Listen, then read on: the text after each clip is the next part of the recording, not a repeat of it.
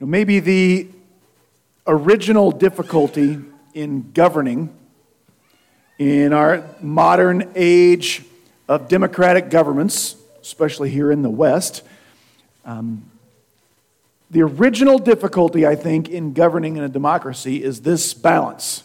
How our government balances freedom versus order. Those two are often on opposite ends of a balance. During the Enlightenment era that our democracy and all Western democracies, modern democracies grew out of, came this idea that individuals are as valuable as the state as a whole. The idea that governments should exist to protect and to promote individual rights, individual freedom, liberty. The individual was important. That's why Thomas Jefferson, author of our Declaration, main author, American champion, one of the 2 or 3 most important Americans ever, he wrote and he believed this: that government is best which governs least. He was a champion of individual liberty. It's an American ideal that we all hold dear. There was another founding father, a guy named James Madison, Little Jimmy. He was only about this tall. Main author of the Constitution. He said this, though. He was fond of saying this. If men were angels, we wouldn't need government. And that's the balance. We want to champion and protect and promote individual rights, but we all know, like turn on the news, when people are allowed to really do whatever they want, things get scary in a hurry. Because we will, as human beings, we will exploit others. We will endanger others. We will hurt others to get what we want, whether that is profit or a thrill or whatever. Another quote that has long been thrown around, it's been thrown around so much, so long, it's impossible to identify who even said this, is something like this: your right to swing your fist ends where my nose begins. Right? Our founding fathers threw this around. I have every right and freedom to stand up here and swing my arms around. I might look stupid, but I'm completely free. I have every right to do this, right? We would all agree I'm doing nothing wrong. But the closer I get to someone else, right? At some point, my right to swing my fists around is going to come into contact, literally, with John's right to not get punched in the nose.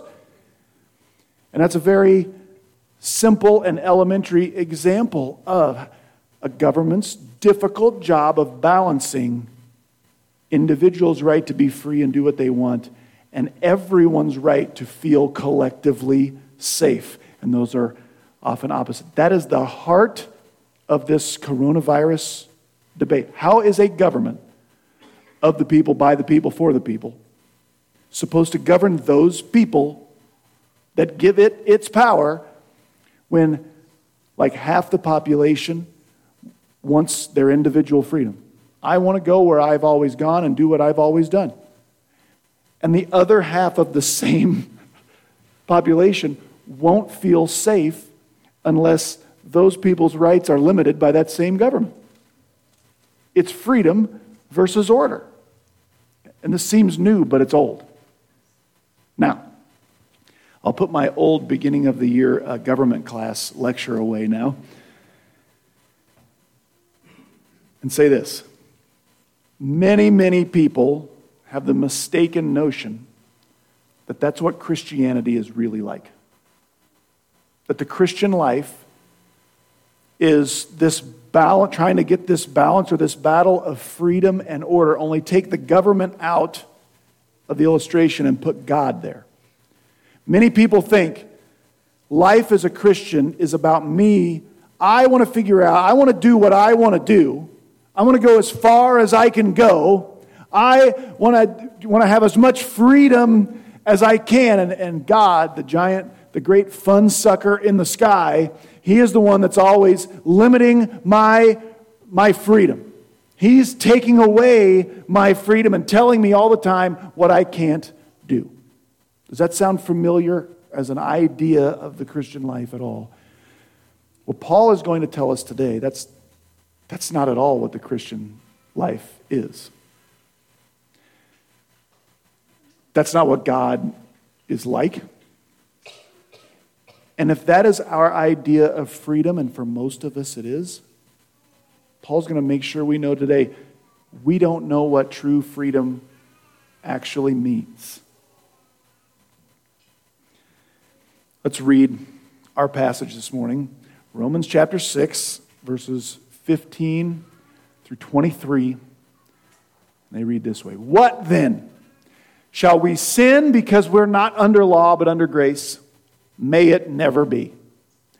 Do you not know that when you present yourselves to someone as slaves for obedience, you are slaves of the one whom you obey, either of sin resulting in death or of obedience resulting in righteousness? But thanks be to God that though you were slaves of sin, you became obedient from the heart to that form of teaching to which you were committed.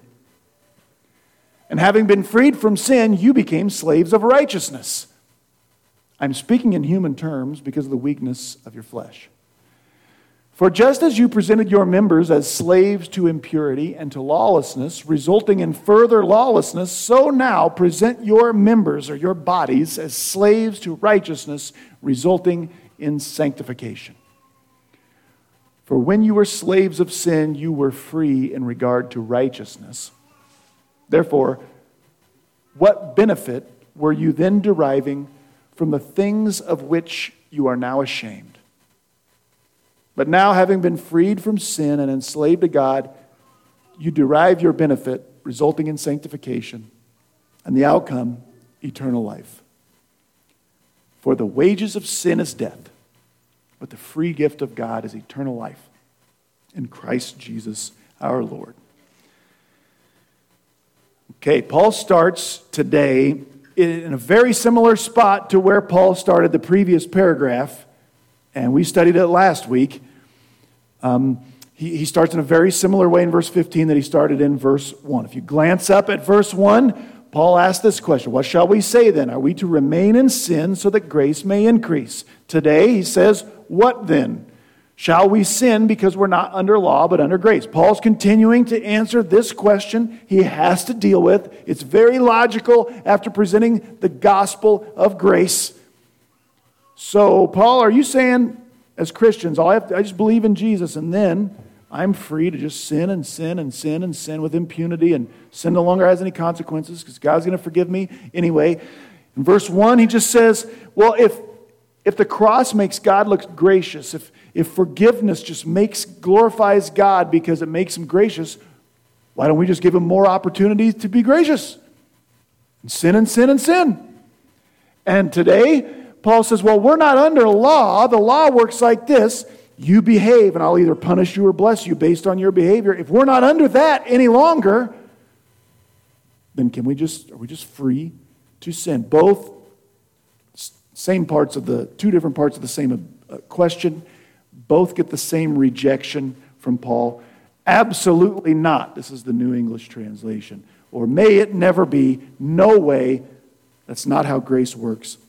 But why is it not how grace works? Paul has explained. People are saved, rescued by God. People are declared righteous by God, which is the requirement for eternal life. Nobody's going to heaven unless God says you are righteous. The problem is, there's no one righteous, Paul told us.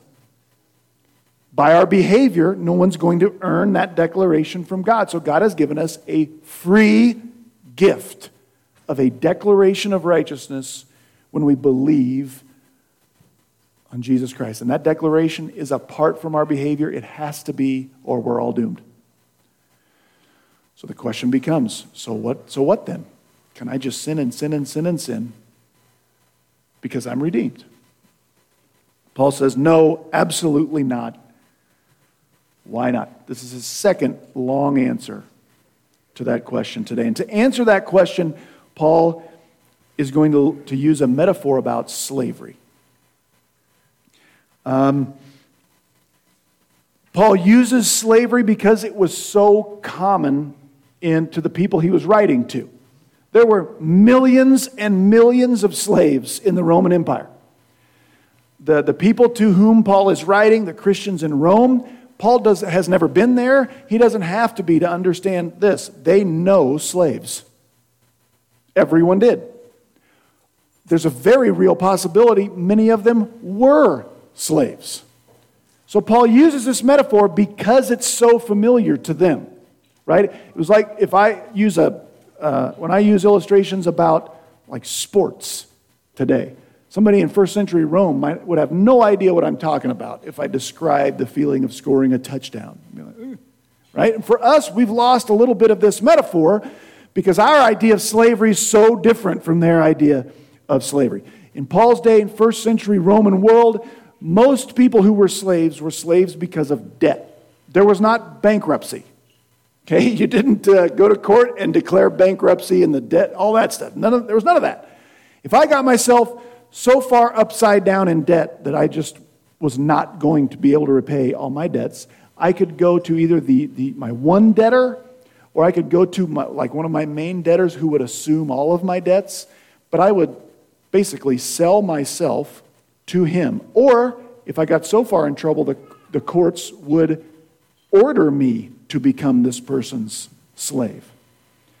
And so that person would own me. He would have to feed me and take care. But for a prescribed period of time, I would become the slave of that person. Sometimes that was my idea. Like the only way I'm ever going to get out of this is if I sell myself to you. And so that's the idea. But when you entered into that agreement, you were owned by that person. And so you had to be obedient to that person, like legally. And so that is the metaphor. Now, this is not a metaphor with that you can press too far. It's got limitations. And Paul grants that. I'm just jumping into verse 19 to show you something. The first part of verse 19, some translations put in parentheses. It is like a parenthetical statement from Paul. He just says, I'm talking about slavery. I'm speaking in human terms because of the weakness of your flesh. That's Paul saying this. By the way, the weakness of your human flesh here is not your sin because you guys are sinners. It's we have a weak ability to try and understand huge things of God. Like God's a lot to comprehend sometimes, isn't he? Paul says, so I'm just trying to use something that's familiar to you guys so that we, in the weakness of our humanity, can try to understand these big abstract concepts. For example, how come I'm under grace, but I can't just sin all the time if I want? Paul says, I'm going to use slavery as a metaphor, but don't press it too far. For example, the Christian life, Paul's going to encourage us to become slaves of God. But that is not our punishment for the debt we have racked up, which is what slavery was in their world. It's not us trying to work off this debt that God paid on our behalf. That's not at all the Christian life. But it is a very helpful metaphor, and so Paul uses it. And if we would read through that passage again, you would notice, if you pay attention, Paul repeats himself a lot in that paragraph. So instead of going verse by verse, Paul repeats himself because he wants to hammer away at some certain points. And so I want to kind of pull those points out for you, and we're going to go through them point by point, and then on the screen I'll show you the verses where he supports those main points, okay? So, Paul's first point in this, remember he's answering this question. Why is it true that I cannot just sin with impunity because I'm under grace and not law? Reason number one. Paul says, as human beings, as Christians, we will be slaves of something. And we really only have two choices. Paul presents those two choices. He says this over and over again. If you look at verse 16, 17, 18, 20, 22, the two choices, it might be worded a little differently, but they're in there. When I said in the introduction that most people, we really don't understand what real freedom is, this is why I say that. Naturally and normally, the way we are born, I'm convinced, I believe, we carry around with us a bad and false definition of freedom. We think freedom is, and I'm going to quote Dr. Robert Mounce in his commentary. He said, as human beings, we tend to believe that freedom is unlimited spontaneity. Unlimited spontaneity. We think true freedom is happening anytime I can do whatever I want, whenever I want, with whomever I want, for as long as I want, and nobody can tell me any different. We think that is freedom. And any kind of accountability, any kind of responsibility, anything that limits my ability to be absolutely spontaneous is impinging upon my freedom. It's taking away my freedom. And Paul wants us to know that's false. But that bad, false definition of freedom is what keeps lots and lots of people away from Christianity. That's what makes a lot of people not want to do life with Jesus. Because why would I want to enter into this thing where I become a servant of God? He's just going to take away all that freedom I have. Here's the things I want to do. Why would I want to enter into this Christianity thing and let God tell me I can't do what I want to do? But that's a bad definition of freedom. It's false. So Paul drives this point home in this passage. Everyone is going to be the slave of something. Either sin or God. Either sin or, and Paul doesn't always say God, he might say a slave of righteousness, a slave of obedience, a slave of something that points at God. We'll read verse 16 again, just to take this one place he makes the point. Do you not know? If you present yourselves as obedient slaves, there's the slavery metaphor. You're in debt, you go and present yourself as a slave to someone, you're going to be a slave of the one you obey. And Paul says, and here's your choice as a human being, as a Christian. You're either going to be a slave of sin that's going to result in death, or you're going to be a slave of obedience, which results in righteousness. And that's your only two choices. Again, he says it a little differently in the two choices. In verse 17, verse 18, verse 19, verse 20, and verse 22. We only have two choices. In the previous paragraph, what we studied last week, Paul talked about sin as a power, and he said this: sin wants to enslave you. Sin, I said this last week, but turns out it's still true this week. Sin does not want to be your friend. Sin does not want to be, even though we tend to have little pet sins we think we can use to get what we think we want. And these can be immoral things that will help us have a good time that we think we want. Or it can be sins that can help us profit, help us control other people. We have these little pets, and I can use my anger, I can use manipulation to control other folks, to get what I want, right? We have lots and lots of sins we think we control that help us. Sin does not want to be your friend and your assistant and something that helps you. Sin wants to reign. It wants to control you. And it will if you, what was the word from last week? If you let it. And that's why we fight.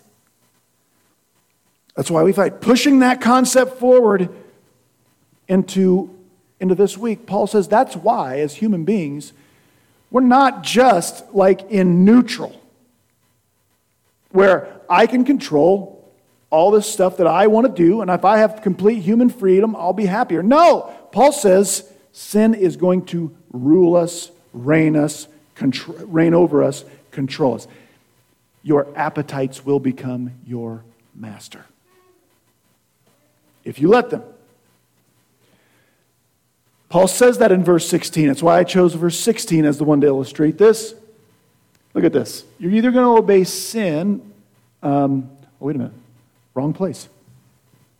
The second part of verse 19. There it is. Second part of verse 19. Paul says this. For just as you once presented your members, your bodies, as slaves to impurity and lawlessness, what do impurity and lawlessness result in? More lawlessness. There's a picture of why sin reigns. Why we don't control sin, sin controls us. We think, I'll just sin a little bit. I'll just sin a little bit. But it always leads to more sin. Right? When I learn, I don't do this consciously, but when I learn, I can use my anger to make other people back down. I do it again. I do it again. I do it again. And before long, you know what I am? I'm an angry, controlling person.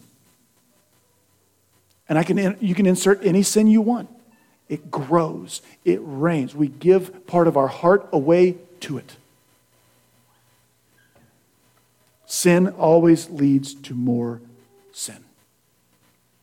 Our only other option, if we do not want to be controlled by sin, is to present ourselves to a new and better master. That master is God, and Paul's been very clear. The only way we can present ourselves to God is by faith in Jesus Christ. We cannot just be good enough that He will accept us. We have to believe we're not good enough, that Jesus died under the punishment we deserve. That's how we present ourselves to God to be our master. We are going to serve something. Our human wills are not just, again, in neutral and just we're bent, we're broken. Paul says you have to understand you're going to obey, you're going to be the servant, you're going to be the slave of something, either sin or God. True freedom is not unlimited spontaneity. True freedom is finding the right master. True freedom is not freedom from the law, meaning freedom to do whatever I want. Freedom from the law is freedom for God. Not from God, for God. I've heard this metaphor used several times. Rachel and I just saw it again on something we were watching recently. True freedom can be compared to a train. Okay, like God made us as wonderful locomotives, trains. But trains run on tracks. God built, right? People build trains to run on tracks. That's how they run best. And it's like God's moral commands are like the tracks we run best on. When a train decides, the track's going left, but nobody can tell me what to do. I'm my own train. I'm going to make a right turn even though the tracks go left. How does it go for the train? Not great, right? It becomes a literal train wreck. Like that's us. Real freedom is understanding my Creator knows how life goes best, and He's given me the tracks which lead to my freedom and my life operating the way it operates best. Those are our choices. We can be the slave of sin, or we can be the slave of God, and there really isn't another choice. Now, whichever one we choose comes with lots of consequences. Remember, Paul's answering the question, well, if I'm going to be forgiven anyway, I can just sin and sin and sin and sin. Right, Paul? Isn't that what you're teaching? Paul says no. And Paul wants his Roman audience to not leave until they hear him say, there are still lots of consequences for obeying sin as a master. It runs us. It rules us. Right? I want to shirk my responsibility. I want to do what I want to do. Before long, I'm just controlled by doing what I want to do, even though it's not good. The first consequence I mentioned already. The first consequence of obeying sin is it always leads to more sin. That's why it gets enslaving. But the main consequence, Paul mentions, and he mentions it over and over in this passage. The main consequence of sin always leads to death. The wages of sin is death. He says that in verse 16, he says it in 19, he says it in 21, he says it in 22, he says it in 23. But wait a minute, Paul. How can this be so? Haven't you already taught us that eternal life is this free gift God gives to all those who believe? Yes. Yes. So how can sin still cost death if by faith I have eternal life? I'm not hoping to get eternal life. I don't hope I've been good enough when I get there that I gain eternal. I've got eternal life by grace alone, through faith alone, right? So how can sin still cost death? Lots of ways. Has sin ever led to someone's physical death? All the time. How about Christians? Has there ever been a heaven-bound, redeemed Christian who died either due to their own sin or the sin of someone else? It happens all the time. Sin can lead to death, physical death. Has there ever been the death of relationships or marriages due to sin? All the time. Remember, death is always a separation. It's not the annihilation of one thing, it's the separation of two things. Sin always lets the death seep into my life. It causes separation between spouses, between parents and kids, between friends. It leads to untimely physical death. Now, praise God, I said this last week, still true this week, there's one kind of death sin no longer can bring on me, and that's eternal death. I am headed for an eternity with the Lord Jesus because of what He did for me, but that doesn't make sin not dangerous anymore.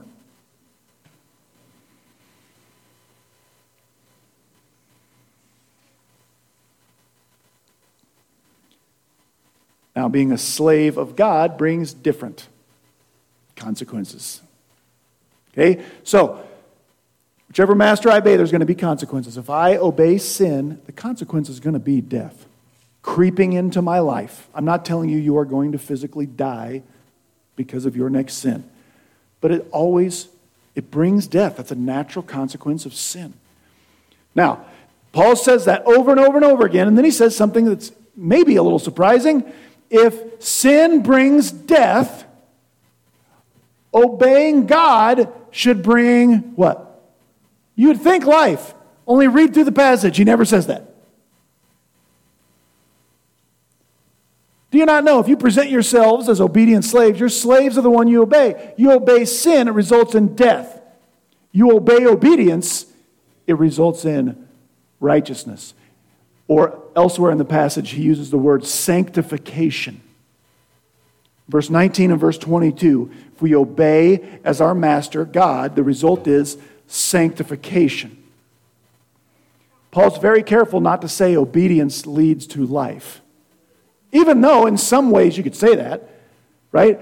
If I am sinning a sin which could kill me, and I quit that sin, am I more likely to have life than death? Well, yeah. But Paul doesn't want us to get the wrong idea, because we don't obey our way into ultimate life with God. We get that by faith. So Paul says, if we obey, we get righteousness. Again, it's not a righteousness that would get us into heaven, but it is a righteousness which leads to what Paul calls sanctification. He uses the word that means sanctification twice. Sanctification, there's a big churchy word. Sanctification is a gradual process where God takes an adopted son or daughter, somebody who's believed in Jesus, and shapes them gradually into someone who looks more and more like their master, like Jesus. That's sanctification. How many of you, if I had started the service this way, if I would have said, hey, how many of you want to be a better person a year from now than you are now? How many of you want to be a better person? Would you raise your hand on that? Yeah. Obedience cannot gain me eternal life. It can't. That ship sailed a long time ago. But obedience can make me, doing life with Jesus, His way, can make me more caring. It can make me more forgiving.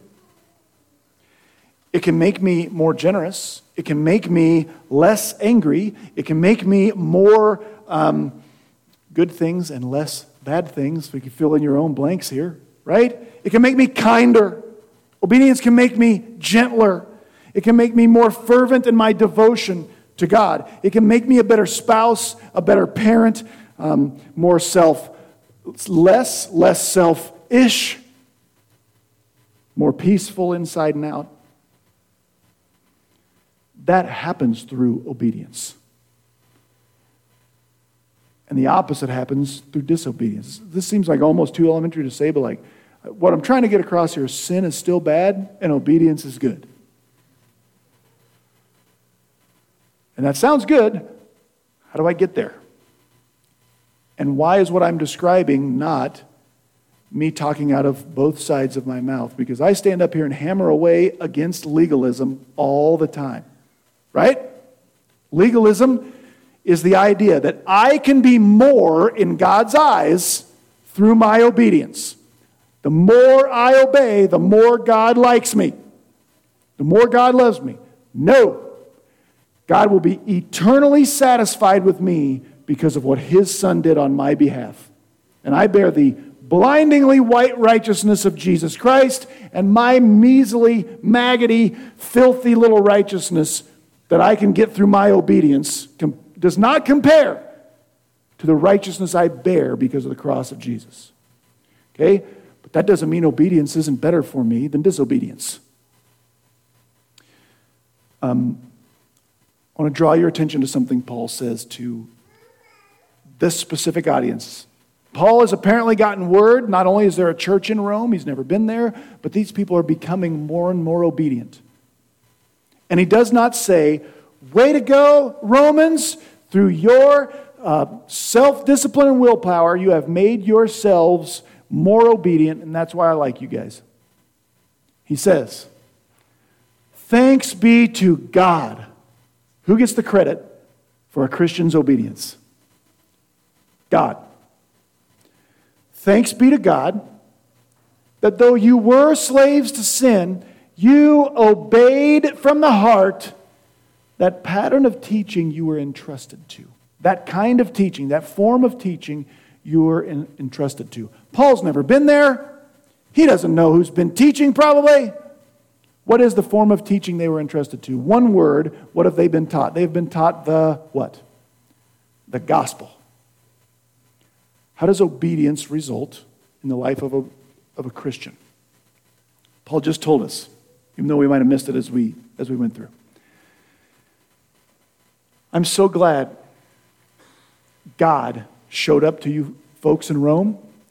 You were slaves to sin, but you were entrusted to a kind of form, a pattern of teaching. You were entrusted to the gospel. Notice again what Paul doesn't say. He doesn't say you had the gospel entrusted to you, even though that's true. He says you guys were entrusted to the gospel. God gave you guys over to the gospel. That's really important. We are not primarily a people who, even though what I'm about to say is true, but primarily we are not a people who we know the right answers and we are giving other people the right answers that we know. Primarily, we are a people who are given over to the gospel. we are entrusted to the gospel. When we do that, praise be to God, obedience results. And there's a very subtle but a very important difference between being someone who has the right answers and I'm just trying to get other people to agree with me versus somebody who is given over in their heart to the gospel, which leads them to share that with other people. We are not primarily the protectors of tradition. Okay? When we as Christians start to believe we've got the right answers and our job is to protect what we've got and get others to join us, we wind up doing what Jesus taught, where we teach tradition of men as if it's doctrine. So primarily, I love the songs we sing. I mean, I picked them out, so I should. Right? I love the songs we sing. I love wearing a tie when I preach. I don't love it most other times. Okay? But we are not here primarily to make sure that the next generation of people who meet in this church dress like I do and sing the songs we do. Or other things like that. We are people given over to the gospel. The reason we meet here and study the Bible more than we do anything else is because I want us to know what we are giving our hearts to. And the gospel works everywhere. The gospel worked 12 hours ago when there were people in Kazakhstan meeting. It worked like 10 hours ago in Africa where there were people meeting. Their music is way different. Their dress is way different. And the ones who know and have entrusted to the real gospel, God is just as pleased. So we want to know what we are giving our heart to. And that will lead to obedience. That's what Paul commends God for doing through the Romans. You guys were entrusted to the gospel. And then because of that, even though you were slaves to sin, you start obeying from the heart what you were entrusted to.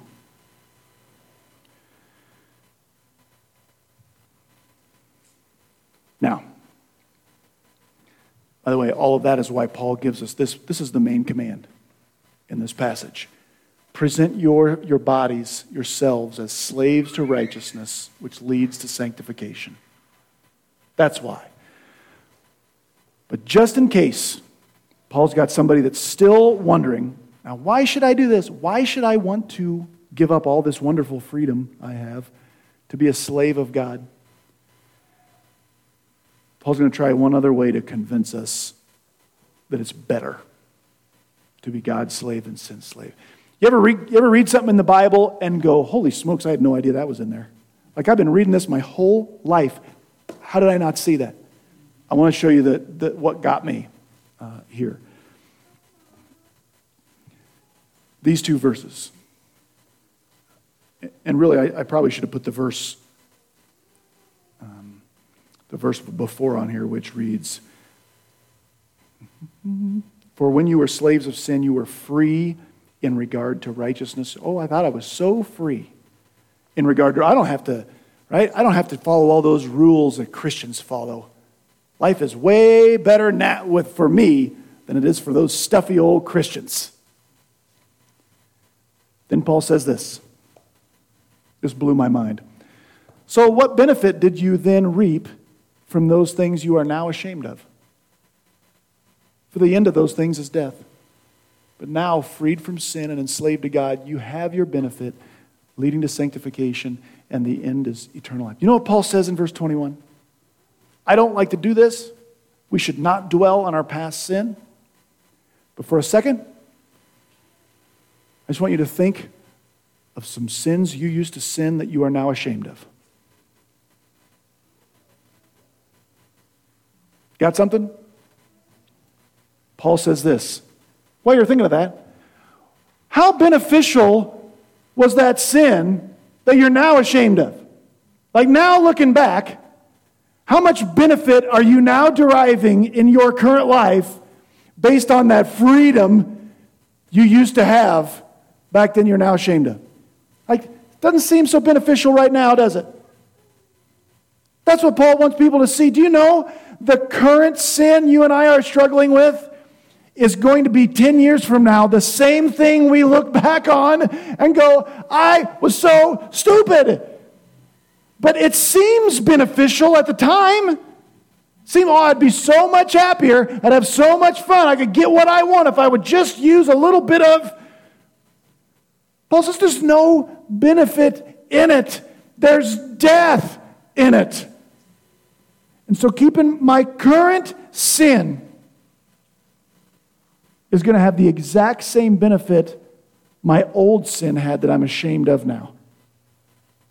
And he says, but now you have a different choice. As a Christian, you're freed from slavery to sin, and you are enslaved to God. I love the way this translation words this. You have your benefit. You know what our benefit is? Eternal life. But it leads to sanctification. The end is eternal life, but slavery to God leads first to sanctification and then to eternal life. We try to cut out the middle step sometimes. I got my ticket to heaven, and now I'm going to try to be free from God. And Paul's whole point of this passage is, you're not free from God. You're a slave to sin, and it will enslave you if you let it. Real freedom is about finding the right master. The master who makes you free.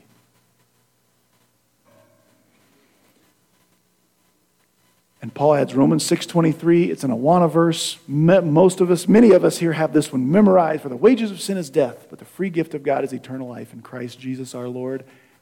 I don't know how that verse hardly even fits to what he's been talking about.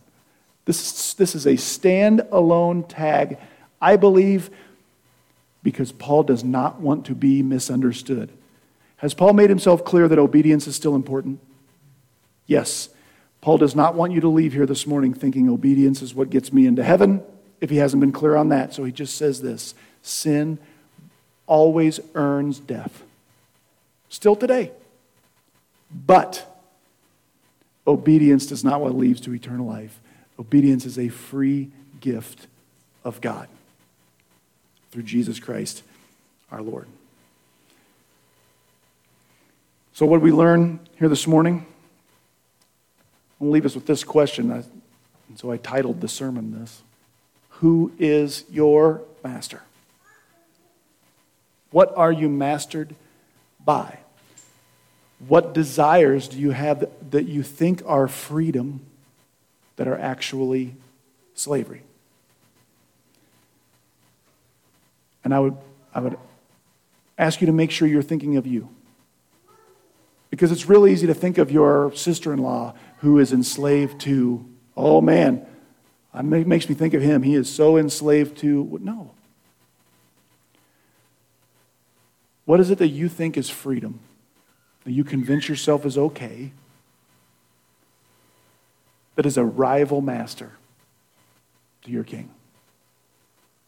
It might be easy to see. It might be something sexual, substance-related. Those are easier. Yours might be bitterness, anger, greed, achievement, work. That's a rival master. I mean, it can be. I can make my work my idol, and I get my. That's what I obey above everything else. I can make the lack of work my idol. And I think as long as if I can keep from doing much of anything, right? Either one. It can be different for all of us. So who's your master? Who's your rival master? Why is it that you choose to obey it at times? What is it you think you get? I would ask yourself that. I'm going to ask you to consider taking Paul at his word. And eventually, that sin, that master is going to bring what? Death into your life. Somehow, some way. It is going to let the darkness and the death creep in. It's a bad master. but you've been set free to serve a better master, to run smoothly down the tracks God laid so we could see where life runs best. Would you pray with me? And we'll close. Father God, thank you for your word. Thank you for the reminder. It's not that we didn't know sin is bad and obedience is good, God, but sometimes we need to know. We need to be reminded. We need to hear that real freedom is not freedom from you, but freedom for you. God, help us to give our hearts over to the gospel and to obedience and to sanctification. Not because our obedience and sanctification gains us eternal life. You've already taken care of that for us. But because you're a better master than my appetites.